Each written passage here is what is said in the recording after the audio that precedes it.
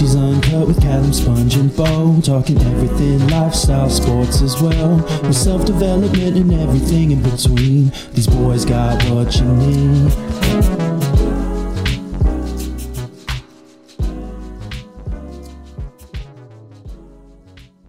Before we get too far in, well, welcome to the Catches Uncut. You said it anyway. For the viewers that haven't got around, well, maybe haven't seen you before, you are the captain, aka Brad Drybra, from the A Lot to Talk About podcast.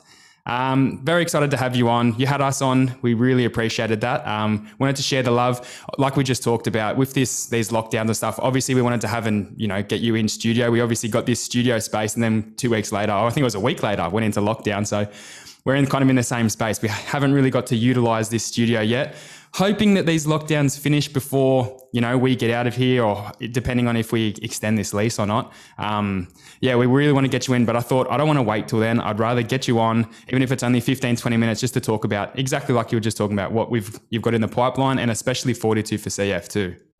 No, I appreciate it and loved having you guys on the show. And I've been excited by your journey. Like, one thing I say, and I'll give you a real compliment here, is it's been crazy to watch how quickly you guys have taken to this. And I think it was easy for me to feel like I took to it quickly because it was only my brain I had to manage. But you've got 3 guys with 3 personalities, but somehow, obviously, they're all really tight, with you and Cal being brothers. And then, you got Sponge there, who's been a lifelong mate, but it just fits so well. And so, yeah, congratulations. You're doing great. Thanks, bro. Yeah, we kind of just jumped into it a little bit like naive, but there's probably sometimes naivety, I think, is the secret, because you don't know how hard it's going to be. And then once you're in it, you're like, shit, we got to keep going now. Mate, I 100% agree. I think sometimes when you are naive, you don't realize how hard it's going to be. Like, I can remember starting this pod for the love of it and thinking 12 months and I'm top 5 on the charts.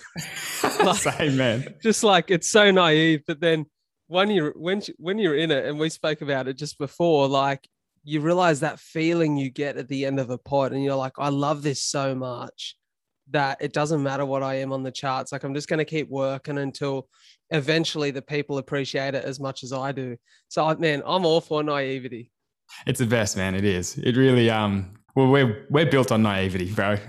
Yeah. If you haven't noticed. Yeah, and you've almost got to be, when you come from a place where, like, because most people in the podcast space are starting from a position of real power. Like, they've been an influencer, or they've been an athlete, or somebody in some form of significant role where they've already got a following and they've already got an audience. So I think when you start the other way, and like, you've got to work from the ground up, you need to almost be okay with it taking a lifetime. And, it lends to what we speak about all the time. When you find something you love, you just have to pursue it. And whatever the outcome will be, it will be. But if you enjoy the journey, well, that's the win. I couldn't agree more. Well, talking about your journey, I just wanted to get a bit of insight. So even take it right back to the start. For people that don't know, you're living with cystic fibrosis. Maybe just give us a bit of an insight of what that is, and what it's like growing up with it too. Yeah, so I was born with a condition. It's a chronic illness known as cystic fibrosis. It is essentially, it's a missing gene that transports salt and water to the cells in your body. And without that gene, salt and water allows mucus in the body to move freely and not to sit within the organs. Unfortunately, without that, it gets quite thick and sticky, and it sits on the organs and damages and scars them and impairs function.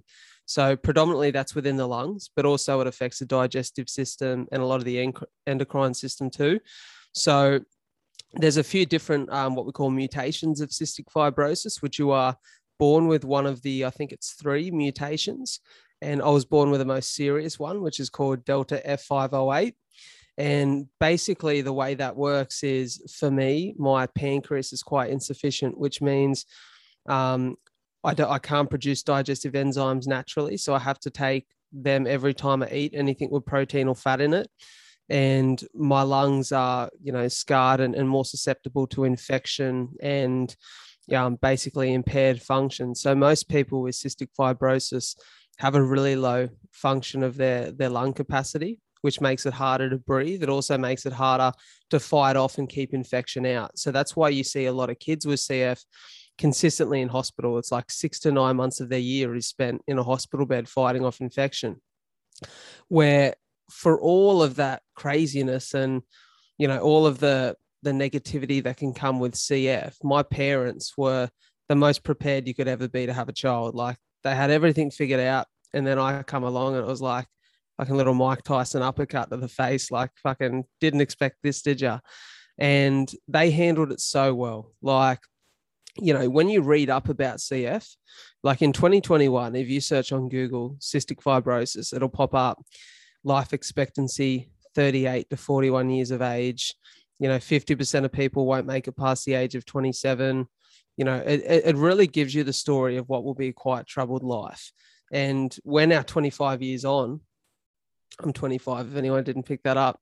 And like back then, it was even worse. So we live in a world now where modern medicine is helping me big time and helping everyone with CF. But for them to receive a diagnosis like that and not even know what CF was, took some real resilience on their behalf.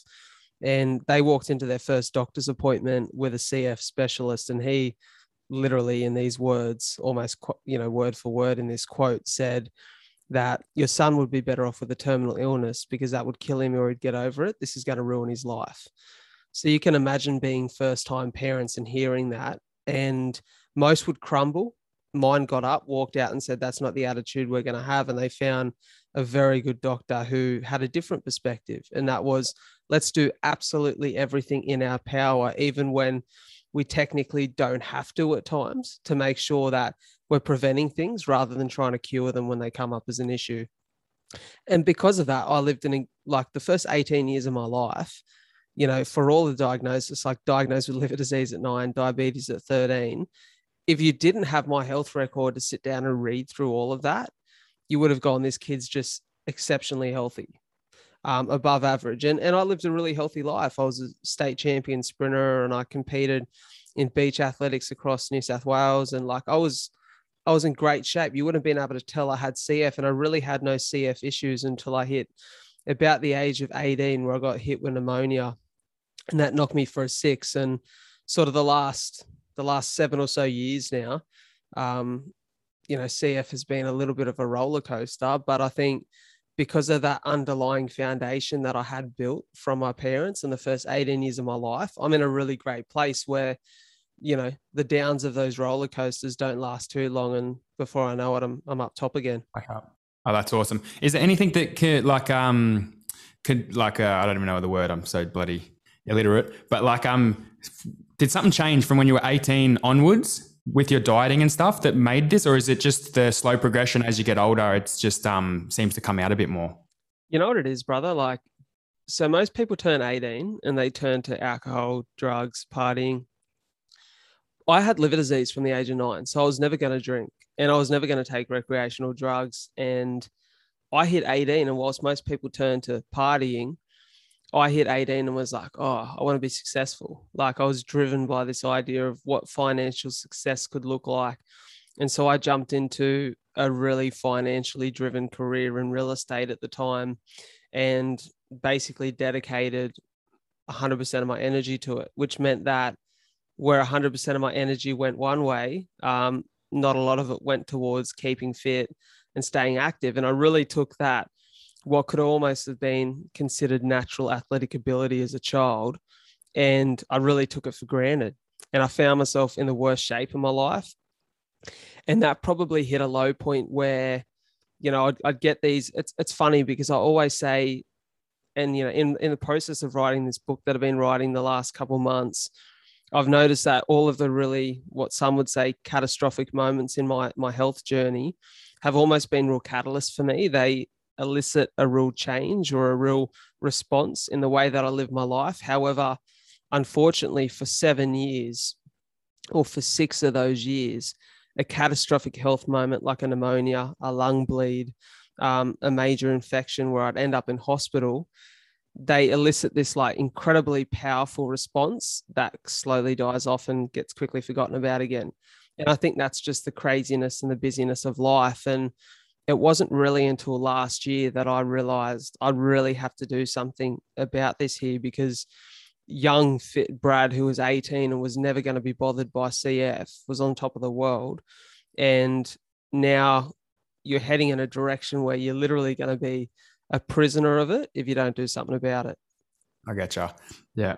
I understand. Oh, I get that. I understand that so much because I agree, man. And your lowest points, maybe not, well, I can't relate with the cystic fibrosis side of things, but like I know there's been some low moments in mine, and that's the stuff where I'm like, man, I've got to do something. I'm going to start reading books, and it's kind of the catalyst. You don't wish for the bad times, but the bad times always bring something. You know, after the storm, there's always the sun comes out. You know, what is it that Rogan says? That famous quote on one of his podcasts, like hard times breed hard men.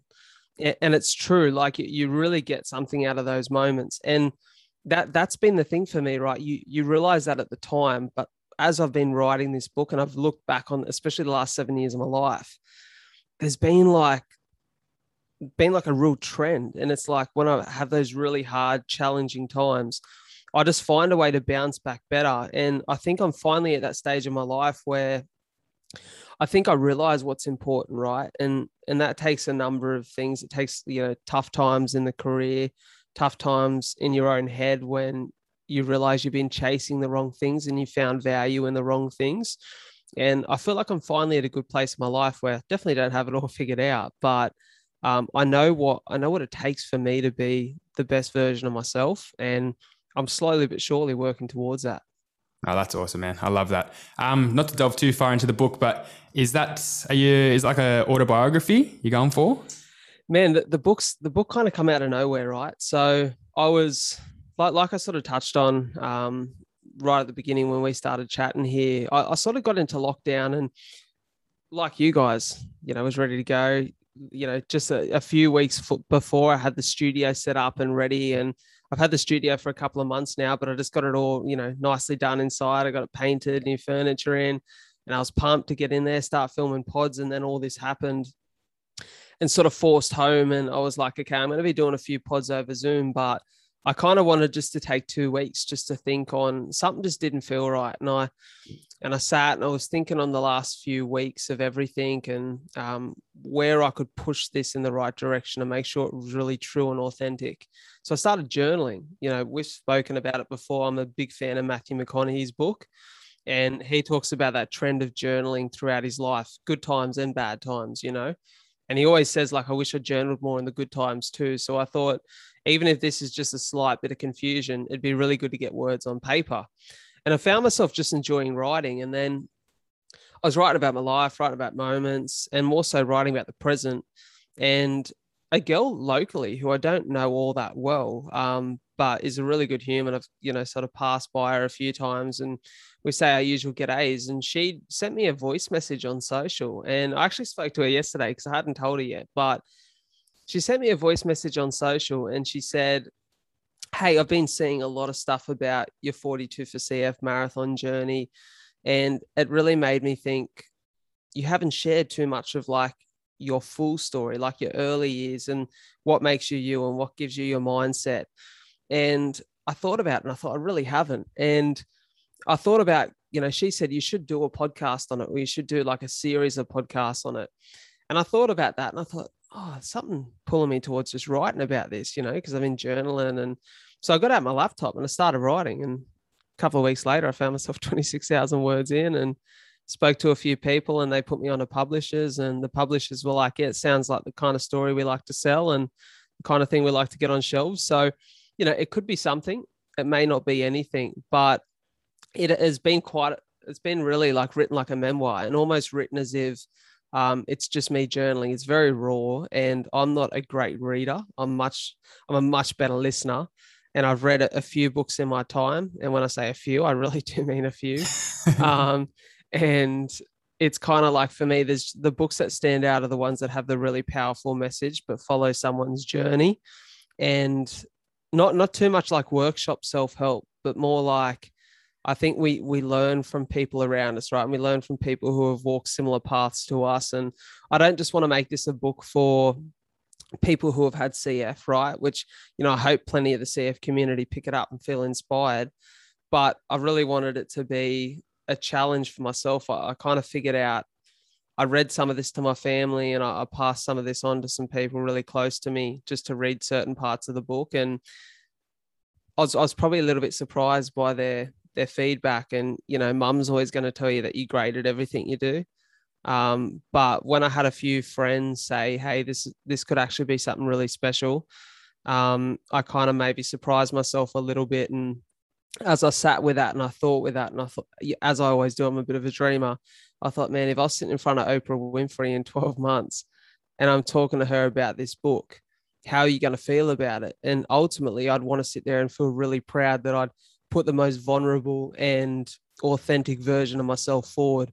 So it made me think this has to be about more than just the catastrophic moments or the big wins after those moments in my life. It has to speak about everything. So it speaks a little about love, it speaks about insecurity, it speaks about really my whole journey down to a T without getting too technical or too boring. And I hope it is something that at about 30,000, 35,000 words really gives people an insight into what's been a modest but very interesting life. No, that's awesome, man. I'm so excited about that. It's one of those things that I'm happy that person reached out to you, because like as soon as you say that, it clicks. I'm like, bro, you've had an awesome, like a crazy life, an awesome life. You've done so many things already at the age of 25 and the things that you're going to go on to do. But yeah, I'd be so excited to read that. That sounds like a bloody top seller to me. I appreciate it, brother. It's funny, isn't it? Like, I think, as we said before, those moments of like chaos or confusion often lead to something good. And she just messaged me at the right time. And it kind of, I thought about her message over the course of lockdown as I've been writing this. And yesterday I was like, I'm going to reach out to her and send her a little voice memo and a bit of a thank you. And she was super excited. And I think it's just, you cross paths with people in your life, and sometimes even people you don't know that well can give you a great idea. And ultimately she handed me a bit of a gem of an idea. That's awesome. No, that's awesome, man. All right, I'll come back to the reason we're here. What are everyday things that you need to be careful of that someone else that's not living with cystic fibrosis wouldn't think about? Yeah, there's a few things. So with CF, one thing a lot of people don't actually know about CF, and even now having this conversation with people, because for a long time I was just Brad, but because of the marathon and stuff, people are now kind of like, oh, it's Brad and he's got CF, and we're curious about that. So people ask me questions about this all the time. And I found that one thing no one ever really knew was people with CF can't actually come into contact. So that blew me out. I remember you saying that. Yeah. So basically it's almost like the risk of cross-infecting or cross-contaminating with. So let me explain this a little deeper, right? So let's say, for example, I have an infection in my lungs. I, as someone with CF, can have an infection in my lungs that if you and I are sitting next together, you would never catch. It's something that is very much CF born because of the way the lungs are. But if you had CF, it's so easy for me to pass it on to you and get you sick. And unfortunately, a lot of people with CF tend to have infections of what we call bugs that do regularly breed and stay in their lungs. So that, everyone at the moment with COVID has been told to stay 6 feet apart. Well, that's the general rule for CF. So I've got a bunch of friends now who have CF, but we never catch up. We always say, like one of my really good mates, Kano, who runs our Maras with us, his partner, Katie, has CF. So we always just blow each other a kiss and sort of a wave from a distance. But it's one of the harsh realities, but at the end of the day, it's for safety. You know what I mean? And I would never want to get someone sick if there's something I didn't know I had, or vice versa. So that's one of the things with CF you got to be careful of. And obviously you can't walk around with a purple badge on your shirt to let everyone, you're probably at one point going to brush past someone in the community. And I've been baffled by how many people with CF there are in Wollongong. I cannot believe it. What would the numbers be as a percentage of the population? Say, how rare is it? I think it's let me quickly Google this. I think it's one in every 25,000 newborn babies. Yeah, right. Because it is the most common genetic illness in young Australians. Right. So cystic fibrosis. For something that seems... It's probably there somewhere, but it's... I think it's one in every 25,000. Wow. which Right. is which is crazy, right? And then obviously at the moment we live in a society where, we've all heard of fucking COVID-19. Um, that for a lot of people with CF is quite dangerous, just because they are quite immune compromised. And I think one of the guys who unfortunately passed a few weeks ago, the 32-year-old male from Sydney, I've got a good feeling there was word, and I haven't been able to confirm this. It's obviously very hard. His family's probably been private about it, but there was a lot of talk about a guy in his early 30s going into ICU with CF who had COVID. And see, for a lot of people with CF, like I'm really blessed that the normal person has an average lung function of about 100%, right? Which means there's two ways they measure that. The first is the amount of total air you can get into your lungs, so what the capacity of your lungs is. And to score 100% means you're basically on par, you're on average with everyone else at your age, height, and weight. And the other way they measure that is by how much air you can get out of your lungs in a second. And that's a test of function, because your lungs, if open and clear, should be able to basically expel all their air quite quickly. However, for people with CF, what we start to see is the lower end of the spectrum, where people who are suffering from only about 35% of lung function, they're on a transplant list, or anything below 40% is flagged as really dangerous. And for most people, they're probably sitting somewhere between 40 and 80%. And for me, I sit at about 75 to 80%, which is quite good. It's something my doctors kind of cheer over that, which is crazy. And I guess you forget about it a little bit at times, but you think far out, like when you lost a percentage of your function, you haven't lost it forever. You can gain certain amounts of it back through strengthening your lungs and clearing them. And through some of these drugs that are hitting the market at the moment too, they've been seen to give people 20 to 40% increase in their lung function, which is incredible. I guess we'll get to that in a minute, but it's definitely something that when you've got that impaired function and you're susceptible to infection, a virus like COVID is going to love that. It's going to breed in those grounds, right? So it's definitely something that people with CF have had to be careful of at the moment. I'm really grateful that it's like I've rarely ever catch a flu or a cold, let alone COVID. So I'm in a really good place with my immune system, and I've worked hard for that. But that's something at the moment. But I guess there's not too much that people need to worry about. It's more so just, it's more so daily routines. And like I take 50 tablets a day and do, 2 nebulizers and 1 lung physio on a puffer every day. So that's about an hour of my day. So it's just those things, staying on top of routine, and pretty much everyone with CF does that. So it's kind of like, if you held us upside down, we'd probably rattle and shake a little bit with the amount of tablets going through us. But it becomes so second nature, man. People hear me say that and they go, far out, that just must be insane. But, like I'm having an almond flatty now, and it's literally just popping 2 tablets, and you can carry them around in this little pack. It's so seamless. Like people don't even realize I do it, because it's so, like, it's just such a normal part of my day that has been for 25 years now. So. Oh, that's awesome, man. No, that's good. It sounds like you've got it down to a fine routine. Got it all covered. Like, it's literally, like I said, it just becomes such second nature. Like, and it's from, your parents have to handle that for a long time. And then essentially it becomes your weight to bear. And for me, like, it's been really easy. The only thing that I think people struggle with that routine is, people who maybe are a little bit insecure about their CF or about being different from friends.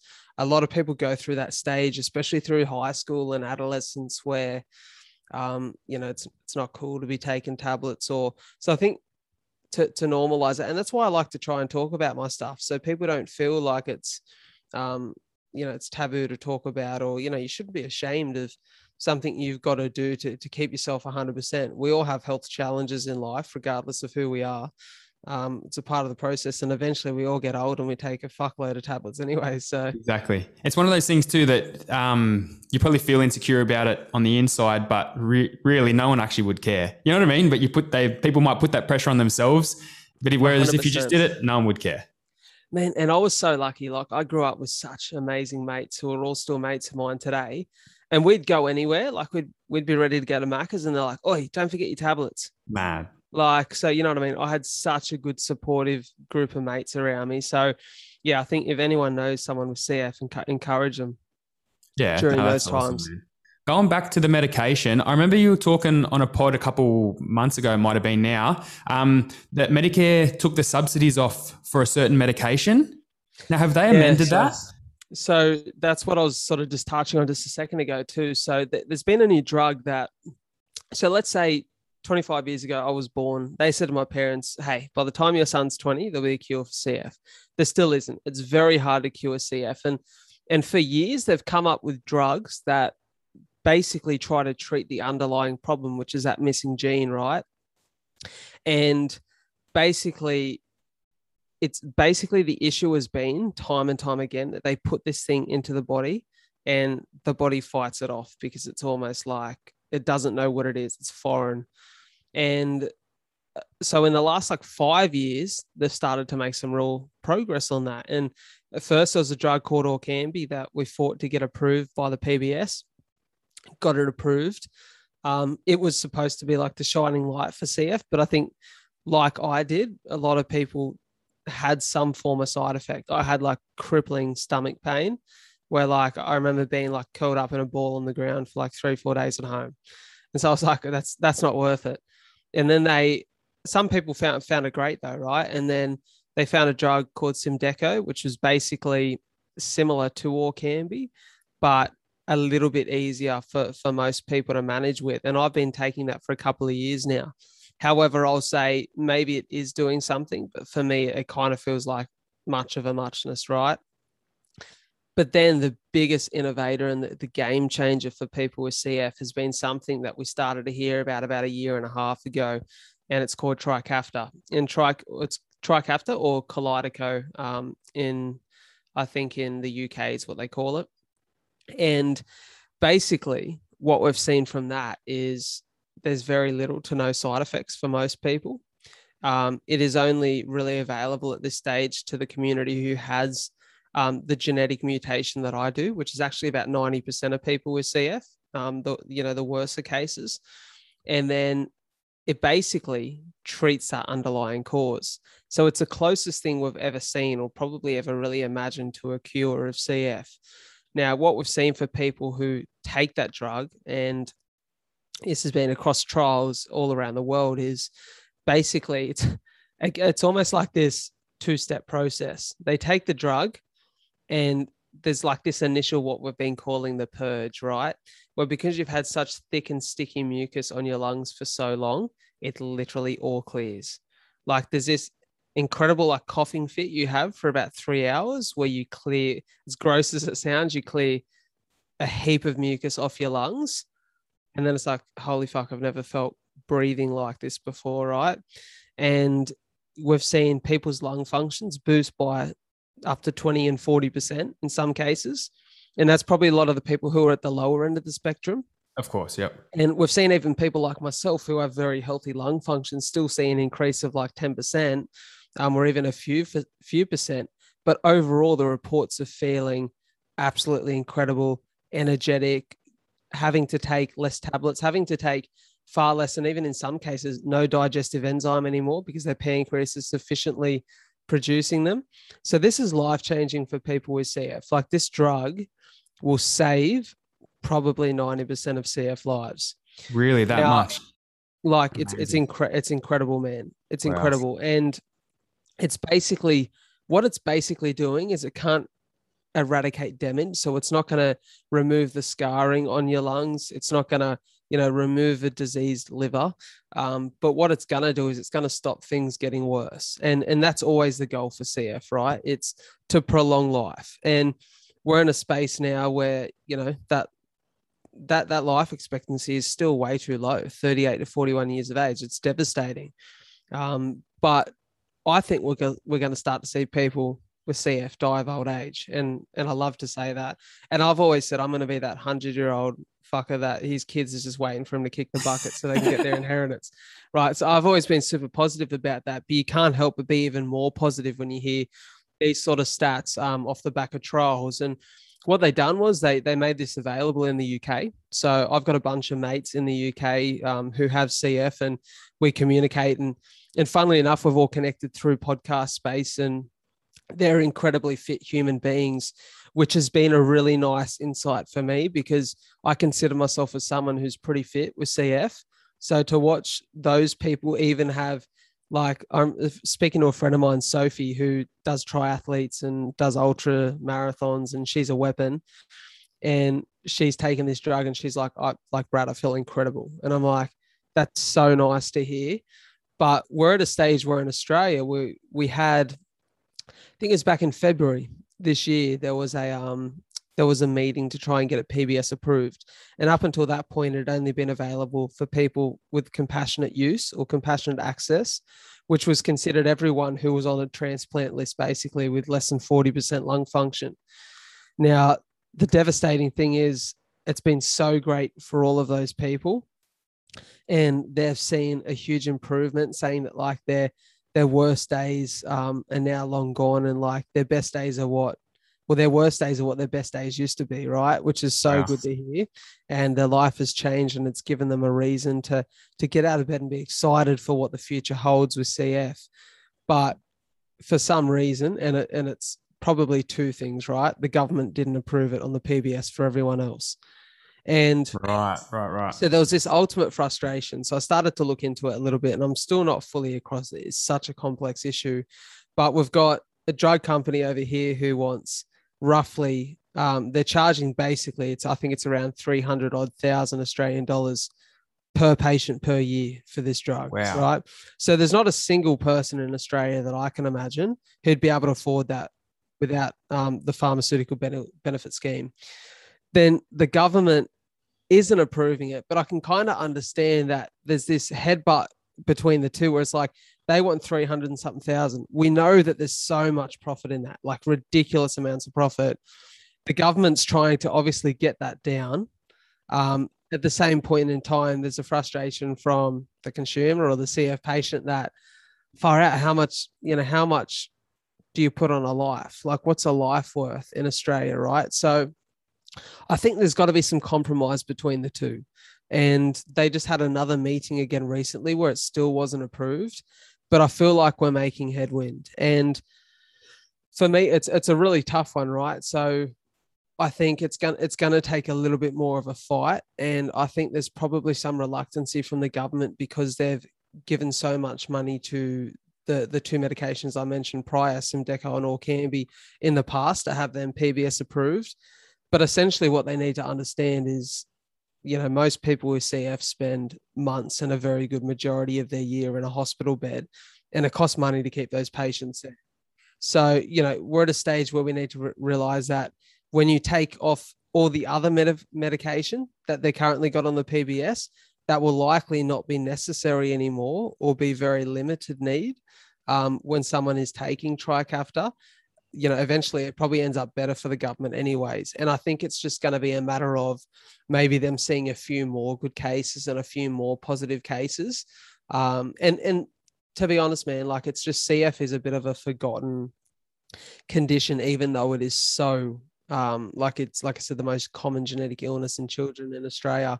So that's why I'm trying to do my best with these charity events and to bring light to stuff. And, I never want to be someone who puts my hand up and says, because, there's a million people who need Trikafta before I do. But I hope that just me sharing the ups and downs of a CF life and trying to come across the other side of it with a good fighting spirit, I hope that eventually it just continues to lift the voice. And I'd like to think that a lot more people around Wollongong know about CF and know about the issues at hand because of what we've done.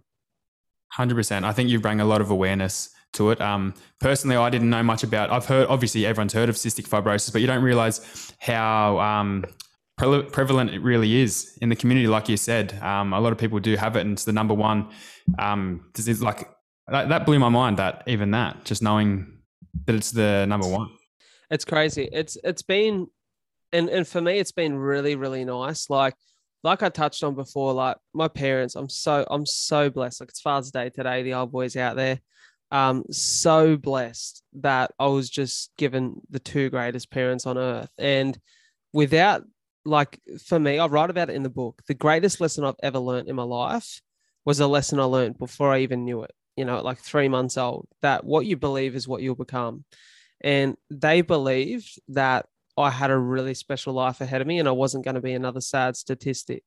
And that's just what I'm trying to do with this now, right? Because for a lot of people, when you become an adult, CF is your responsibility. But there's so many kids out there whose parents just need a little bit of hope.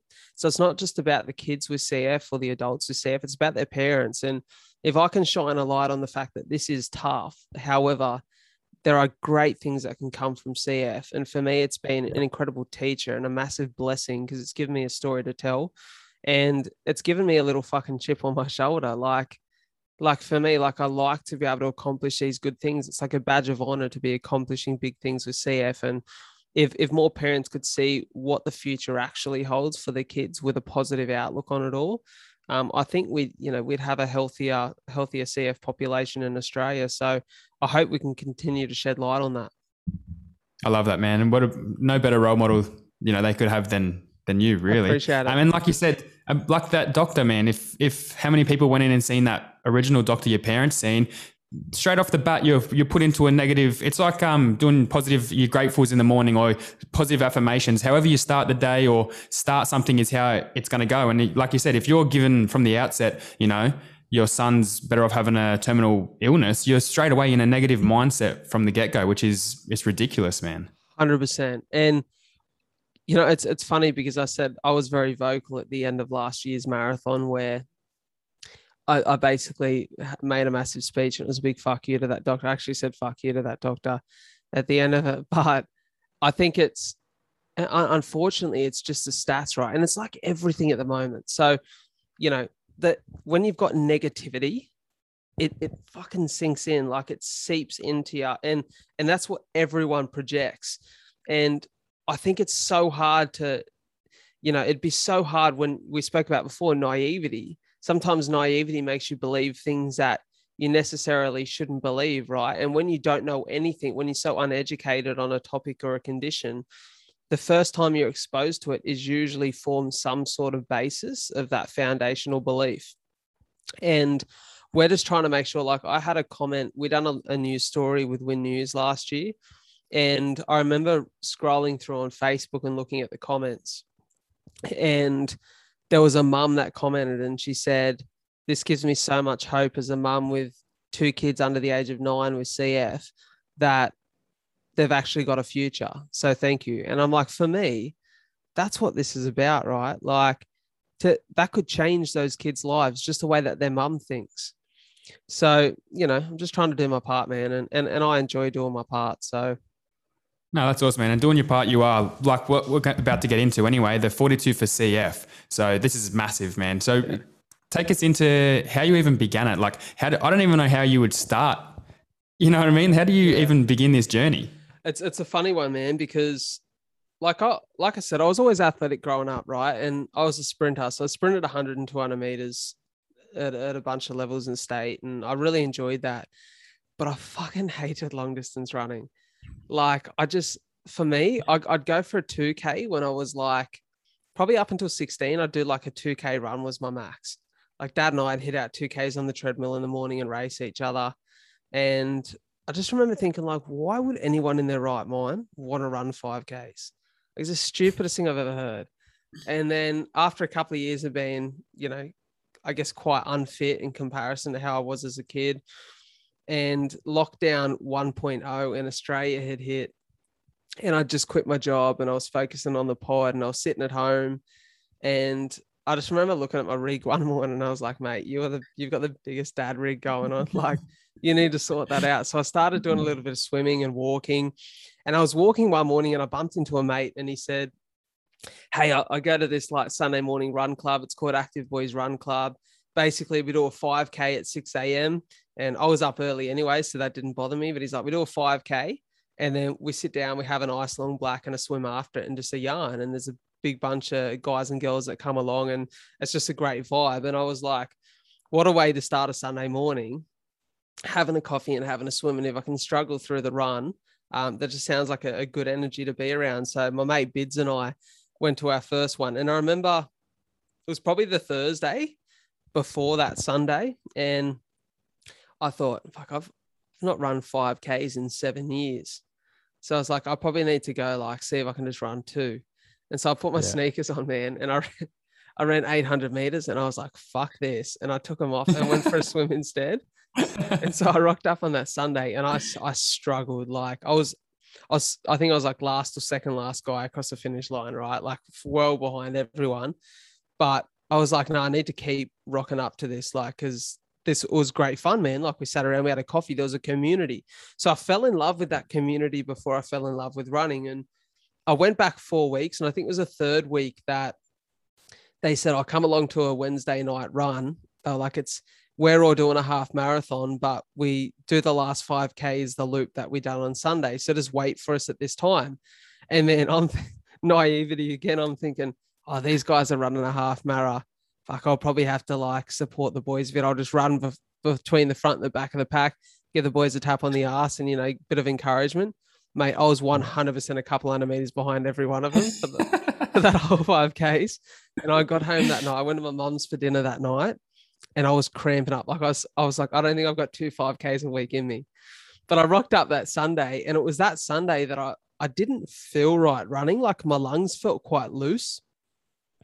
And I was like, oh, that kind of felt weird. And I just put it down to maybe a bad day. And I was probably like an hour or two later sitting and having a coffee with the mates, and I coughed and I was like, oh, I can taste blood in my mouth right now. And I didn't want to make a scene. So I just went to the public toilet and coughed up a bit of blood for about 10 minutes.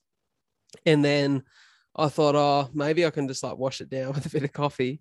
So I went and sat and had lunch and finished my coffee. And then I was like, I'll go home and just have a rest. And as soon as I lay down, like a lot of my bleeds happen when I lie down, I'm horizontal because I don't know if it's because there's no gravity on my lungs. Okay. But basically it's like when you lie down, like everything comes up so much easier, right?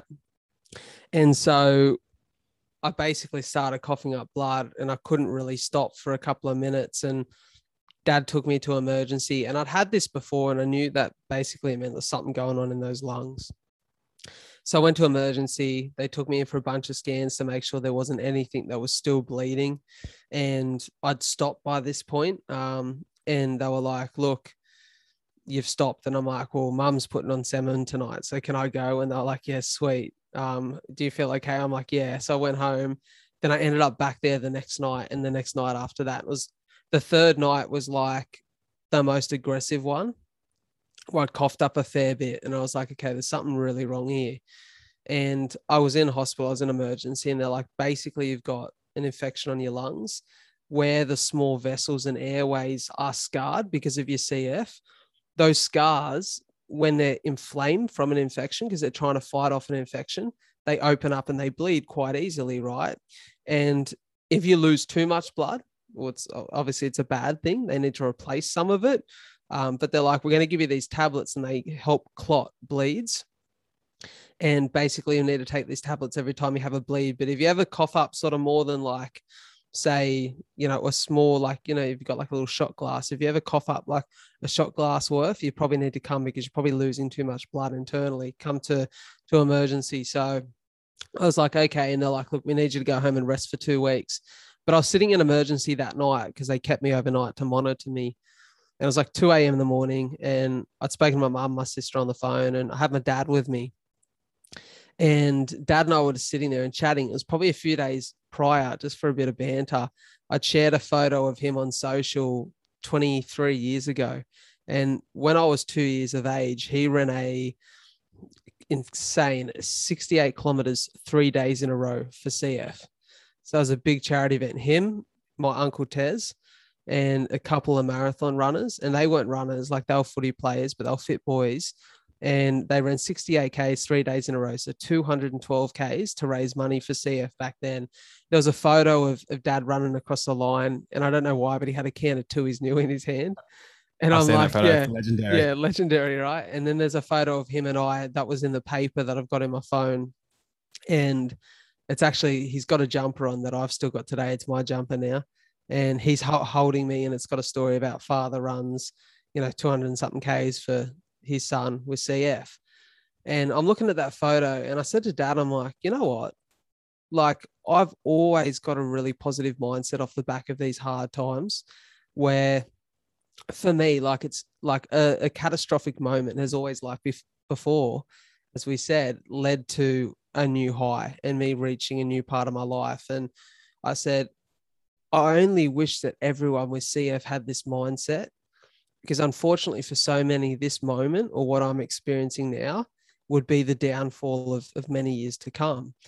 And I said, I need to do something this time, not just to recover for me, but to show people how important that is. That, like, having a positive mindset and a really good outlook on your CF is what will get you through. And I said to Dad, as we're looking at that photo, fuck, I'm going to run a marathon by the end of the year for CF. And I just want to show people what's possible. And I want it to be an inspirational moment for the community. And I want to see if I can raise some money for it too. And I left hospital with that idea. And one of my mates, Dano, called me the next day, and he goes, hey, I was just saying to the boys, like, just your mindset's just different for someone who goes through all this. We need to do something like an event, like something just to bring that to light. And I was like, well, actually, I had an idea. And the boys were like, fuck, we'll just rally around you and help you get this done. And so, like, I was like, I need to commit. And obviously I thought, how the fuck am I running 42 Ks? Because I struggle over 5. But I was like, I need to throw it up on social to commit to it, because then everyone will be talking about it and I won't have a way out. So I done that. And then probably, I think it was the next morning, I was actually in the middle of writing an email to the CF Foundation. And I had a Facebook comment on that photo from the CEO of CF Australia, Nettie Burke. And she was like, mate, we love this. This is amazing. Can we come on board? Next thing I knew, I've got a team of 6 people that work with me on this event every year now. They're all amazing. And some of them donate their time for free and don't even get, don't even have a job at CF Australia. And then the big one for me, which was really special, was obviously trying to figure out, how am I going to get this done? Like, what does a marathon training plan look like? How do I get there healthy?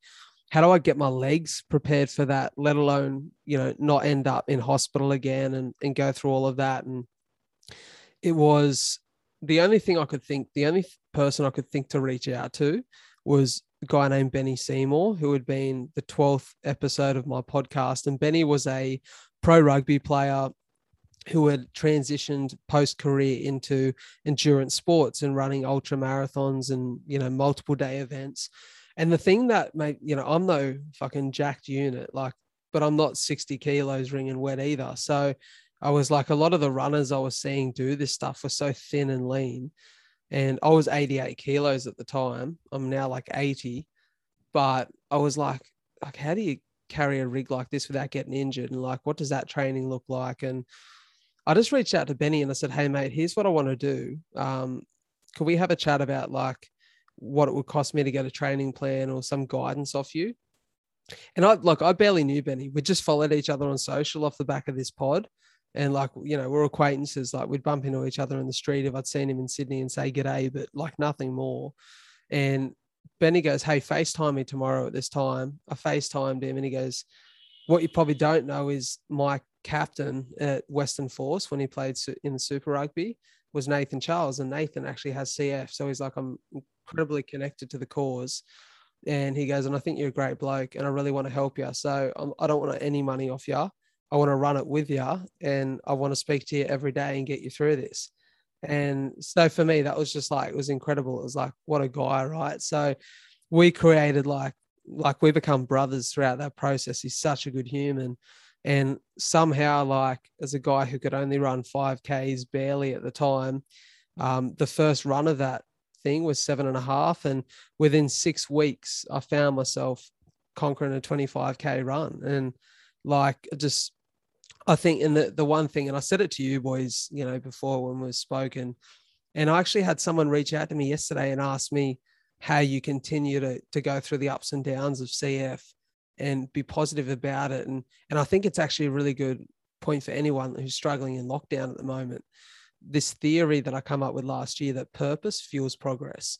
If you're working towards something that's bigger than you and you feel like there's a reason to get through all the down times and all the hard times, and that you're working towards something, there's a goal in mind, there's a vision in mind, it's fucking powerful, man, because I've never in my life seen myself as someone who would run 20 Ks. And all of a sudden that felt normal, right? And in such a short period of time.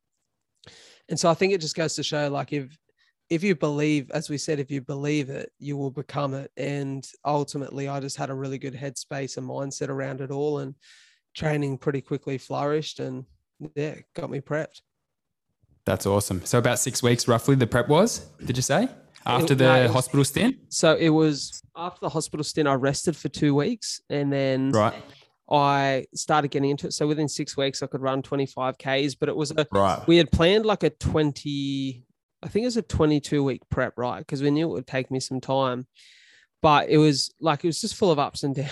It was full of ups and downs. So like week 3 and 4, I ran 15. I think no, week 4 and 5, I ran 15 Ks for my long run, both weeks. Coughed up blood immediately as soon as I stopped after both of them. Then like I stopped coughing up blood for a long time, and I felt really good. And then it was a month out where I was like, I was feeling really prepared, man. But I went for a 15K, and probably about 12 Ks in, just felt my calf. And I was like, oh, that's not good. And me being, bro, it's like probably like all fucking 25-year-old dudes, right? We've got an ego. So I was like, fuck, I put out a video on my social this morning saying I was going to run 15 today. So I got to run 15. I was like, there's no way in the world I can clock 12 or 13 and put that up. So I was like, I need to run 15. So I kept running. I probably shouldn't have. And I'd done something to my calf.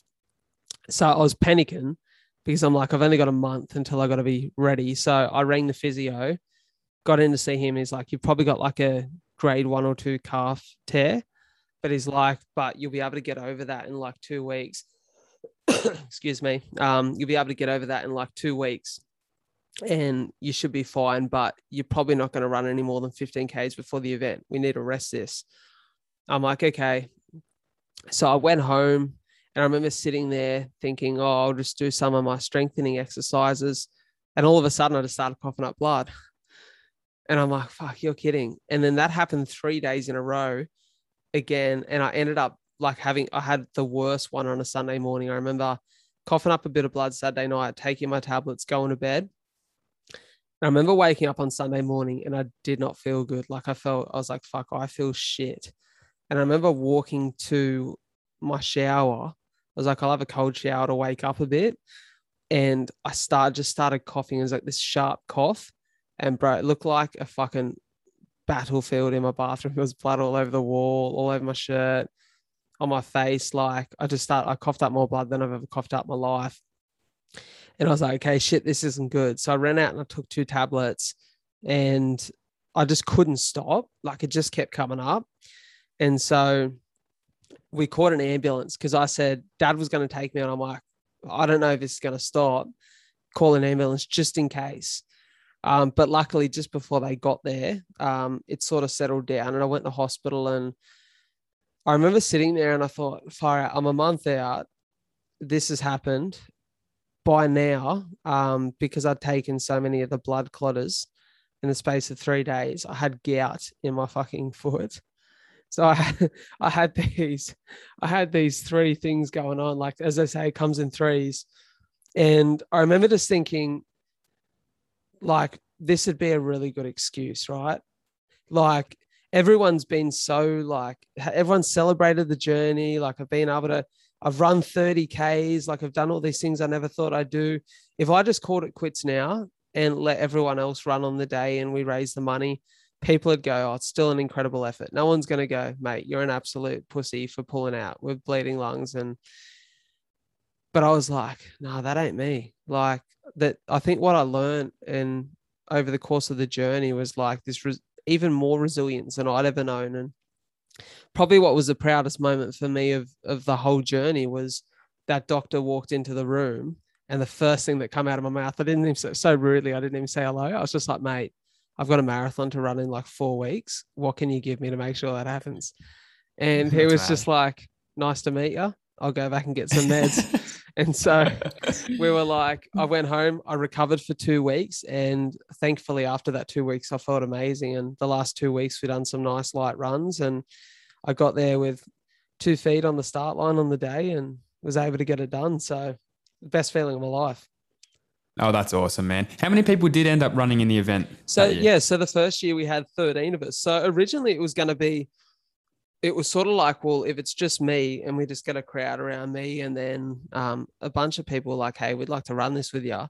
And a lot of the crew that I'd run with from Active Boys and a few of my mates and Benny and his mate Henna, a few of them all got around it. So there were 13 of us. And then we had my dad and one of my good mates on the pushies behind us. And we actually weren't allowed to have any more because of COVID. So we had a cap with our council permit. But we had probably 100 in the crowd waiting for us when we got back. And it was a bit of a mind fuck because we had to run because of COVID once again and having marshals along the way for the road crossings and all that for safety. We're only allowed to run 7Ks north because we're only allowed 20 people in the event license. So we had to strategically cross less roads because we needed a marshal on every road. And even if they were 7Ks away, they counted as one of the 20 people, which is crazy. So we had to run 7Ks out and back along the same track 3 times. So it's it's 3 14K laps. And it was a bit of a head fuck on the last bit back. I remember looking at some trees and being like, fuck, I've seen that tree 6 times. It's the last thing I want to see. But it was kind of nice because you almost feel like this accomplishment of coming and it's like, oh, that's lap 2. There's only 1 to go. And my game plan for the whole day was just get the 35Ks and then you've got to find a way to get back anyway. So if you're at 35Ks, you're going to get it done. And so 100. Ultimately it worked. Oh, that's awesome, man. How much did you end up raising? Yeah, so I think we actually went into the day of the event and I think it was somewhere mid to late 40s or 50 or something like that. And by the end of the day, it was 56,000. So awesome. It was a really special feeling, man, to know that we'd raised a really good chunk of cash for CF Australia. And going into this year, I would have loved to have done something like 100,000, right? And, we're still 6 weeks out from the event, but we're, in the middle of a bit of an economical crisis and, you can't ask a business to cough up $1,000 when, they need that to pay their staff and for their livelihood. So it's been a really tough time for that this year, but ultimately for us, 42 for CF isn't a short-term thing. It's hopefully a long-term legacy for this cause and for CF in Australia. So, there'll be many more years to come. And we just hope that as we hopefully live in a society that goes back to some normality soon, this can be an event that is really special for Wollongong, but also around the world for, we've got connections with CF in Ireland and US and in England and I think in Canada too. So we're hoping that eventually this can be an event that we're seeing run across the world. That's awesome. I was going to touch on that. Post-COVID, do you see this being an event that anyone can kind of join into and take it massive? Well, look, one of the things I would have loved to have done this year was we had the conversation as a group, really, really sort of early after we finished the event last year that we would have loved to have this year in a perfect world had the full marathon, a half marathon, and then a 7K fun run or a 5K fun run. Yep. Because I think an event like that, usually it's the smaller runs that get the bigger attendance numbers and allow people to get engaged with it. And, we feel blessed, right? So we get to run in this beautiful place that is the Illawarra every day. And the Illawarra has never really had we were the first official marathon to ever hit the Illawarra, right? Oh, really? Yeah, first official council marathon, right? So council approved. And so we're this is a special event for the community too. And so much of the community embraced it. We're so lucky to have so much support. So we want to make it something that everyone can enjoy. And, it starts here. And so hopefully I'd like to think next year can be that. We had plans for that this year, but the moment that COVID started to creep back into the conversation, the hard thing is when it's, a lot of the companies that do that do the marathons in Australia, that run Melbourne Marathon, Sydney, Queensland. They're for-profit companies. So they're going to splash cash where we're a charity, right? So we take no profit from the event at all. 100% of the funds go directly to CF. So the thing is, it's like we have to think, okay, if we're going to invest that much money, we need to be sure that that money's coming back into the charity. So, like things like blocking off roads, like booking all the safety requirements and getting the major approvals, it all costs money. And unfortunately, in this space, so, it's so uncertain what the next 6 months to 12 months looks like. But I think once we know that there's a certainty of what at least the next 12 months of our lives look like, we'll be planning something special, and I can't wait for it.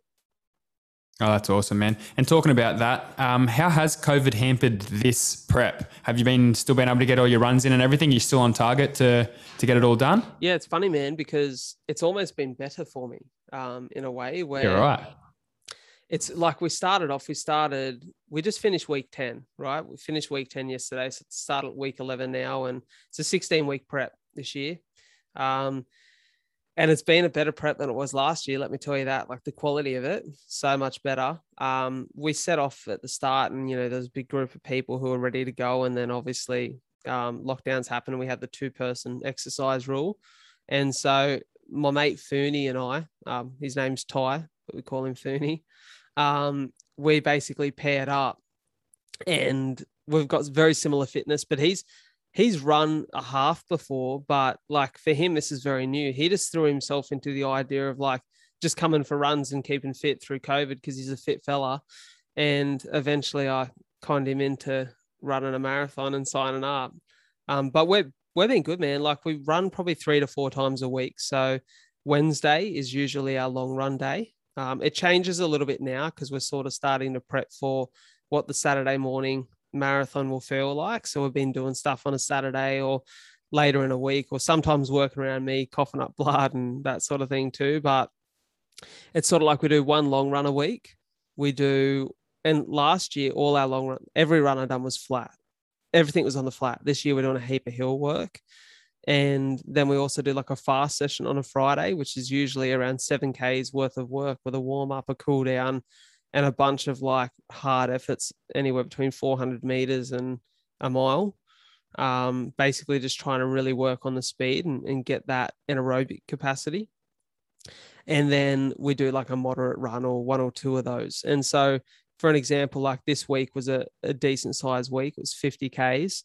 So it was like just a cruisy 10 on Sunday, and then a cruisy 10 on Wednesday, where we just got a little bit of hill in there and made it a little bit tougher than a regular 10. But then yesterday we hit a 30K. So it was nice to get a big one in the books. Yeah, nice. You say cruisy 10, man. I don't think I've ever run a 10K run in my life. So yeah, that doesn't sound fucking cruisy at all to me. But hey, bro, that was me. But like I said, time changes things quickly. Who knows? You might be signed up next year. Bro, as soon as post-COVID, that will be 42 for CF is going to be the first marathon I've run. I've already mentally checked into it. It's just a matter of as soon as we start, the couchies, all of us, I'll bring the boys along. I won't have to force them. I was going to say I'll force them to, but they'd love to do it too, man. No, that's we'll amazing. be the first ones in. I love it. What date is it being held this year? So this year is October 16th. Yep. It looks like at this stage, I've got a conversation next week. We're going to have a little Zoom meeting with our team. It looks like it's likely going to be virtual, right? So what virtual will look like is basically everyone going out in however many, whether it be a pair or 5 people, whatever restrictions permit, to go and get this done. Now, I'm really mindful of the fact that there may be some people in this group who are very new to this, and I don't want to force anyone to go out and run 42 Ks, 1 or 2 out, because it could be quite dangerous, right? So I'll basically, if it comes to that, if it comes to a virtual situation, I'll say to everyone, look, you need to decide what distance is a challenge for you, but you also feel comfortable with, because I don't want anyone to get hurt or put themselves in a spot. But regardless, whether it goes ahead in the big group of 50 that we planned at Stewart Park in North Wollongong on that day, or whether it goes ahead where it's just us hustling away in our pairs and groups, I will 100% be running 42.2 Ks. Fooney and I, so we're planned and ready to go for that day on the 16th of October. And then on the 12th of December, Me, one of my mates, and a few others will be tackling 100 laps of Wollongong's Lighthouse Loop, which is 64 kilometers, and we're going to continue to raise funds for CF on that day as well. Oh, awesome. Okay. And how do people donate? Where do you have a link up somewhere that we can donate to the charity? 100%. So we've got it's called a grassroots link. I can flick you guys that donation link, but you can also, definitely. If you head to my Insta, which is just Bradley J. Dryburgh, maybe you can search the captain. I don't know. I don't think anyone recognizes me as the captain yet. Got a bit of work to do on that. It's coming. There's a link in the bio. So we really appreciate any, especially during these times, any donations. And as I've said to so many people, I think what the push of this next 6 weeks is going to be to try and get some fundraising is just that good old gold coin donation mentality, right? Like everyone's $1 or $2 counts. And if it's $1 that you can donate, because, hey, I, like every one of you, get 10 calls from charities a day to donate money and to be a part of stuff. And you'd love to do it all, but you just can't. So we're really grateful for anyone who can spare a little bit of change and help us get to that tally. And, teamwork makes the dream work. So if we all come together with that $1 or $2, it adds up. No, that's awesome, man. And regarding the finish line, so like you said, you had the 100 people or so at the end, the finish line. Is that going to be possible this time? Can anyone come up and watch, or what's the go with that? We hope so. We'll get some updates out there really soon. But we'd love it to be something that, like the event as planned at the moment, is an 8 a.m. start where anyone can be there at Stuart Park, North Wollongong, to see us off if COVID restrictions permit. And, probably a little bit of a staggered finish, but I can imagine anywhere between likely 11-ish and 12:30 people will start to come across that finish line. Last year it took, I think I've done it in 4 hours, 16. This year we're hoping to finish it in about 4 hours. Rein that time in a little bit more, subject to how good we feel in the day.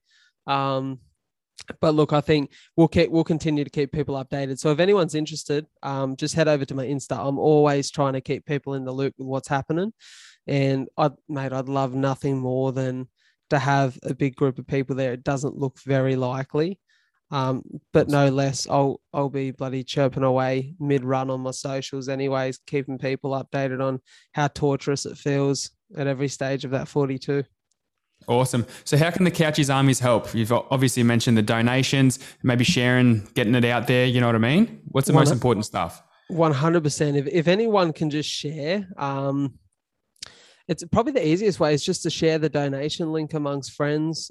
There's plenty of stuff on my social that kind of dives into the event itself, and like where I've done like a little in a post, like a little run through of the event and what's happening.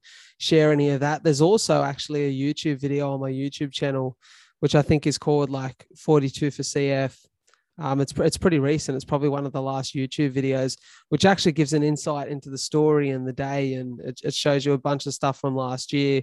And that's got a donation link there too, so you can get around that. And it's a great way to support. We really appreciate it.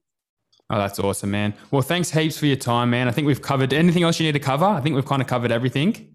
No, just a massive thank you to you guys. You've always been in my corner and always supporting, and likewise as I am for you. And it's just exciting to see a bunch of us having a real crack and going after what we want to do in life. Oh, I love it, man. Love it. Congratulations too. Pat yourself on the back, because whatever you've already done, you've achieved so much already. So it's amazing to see. And I can't wait to see what the future holds for you, bro. I appreciate it, brother. It means a lot. You're a legend, man. Thanks again for your time. I think a lot of people are going to get a lot out of this, and we're going to raise awareness, and hopefully, in a few years, that 42 for CF is going to be, rivaling the Convoy for the biggest event in Wollongong.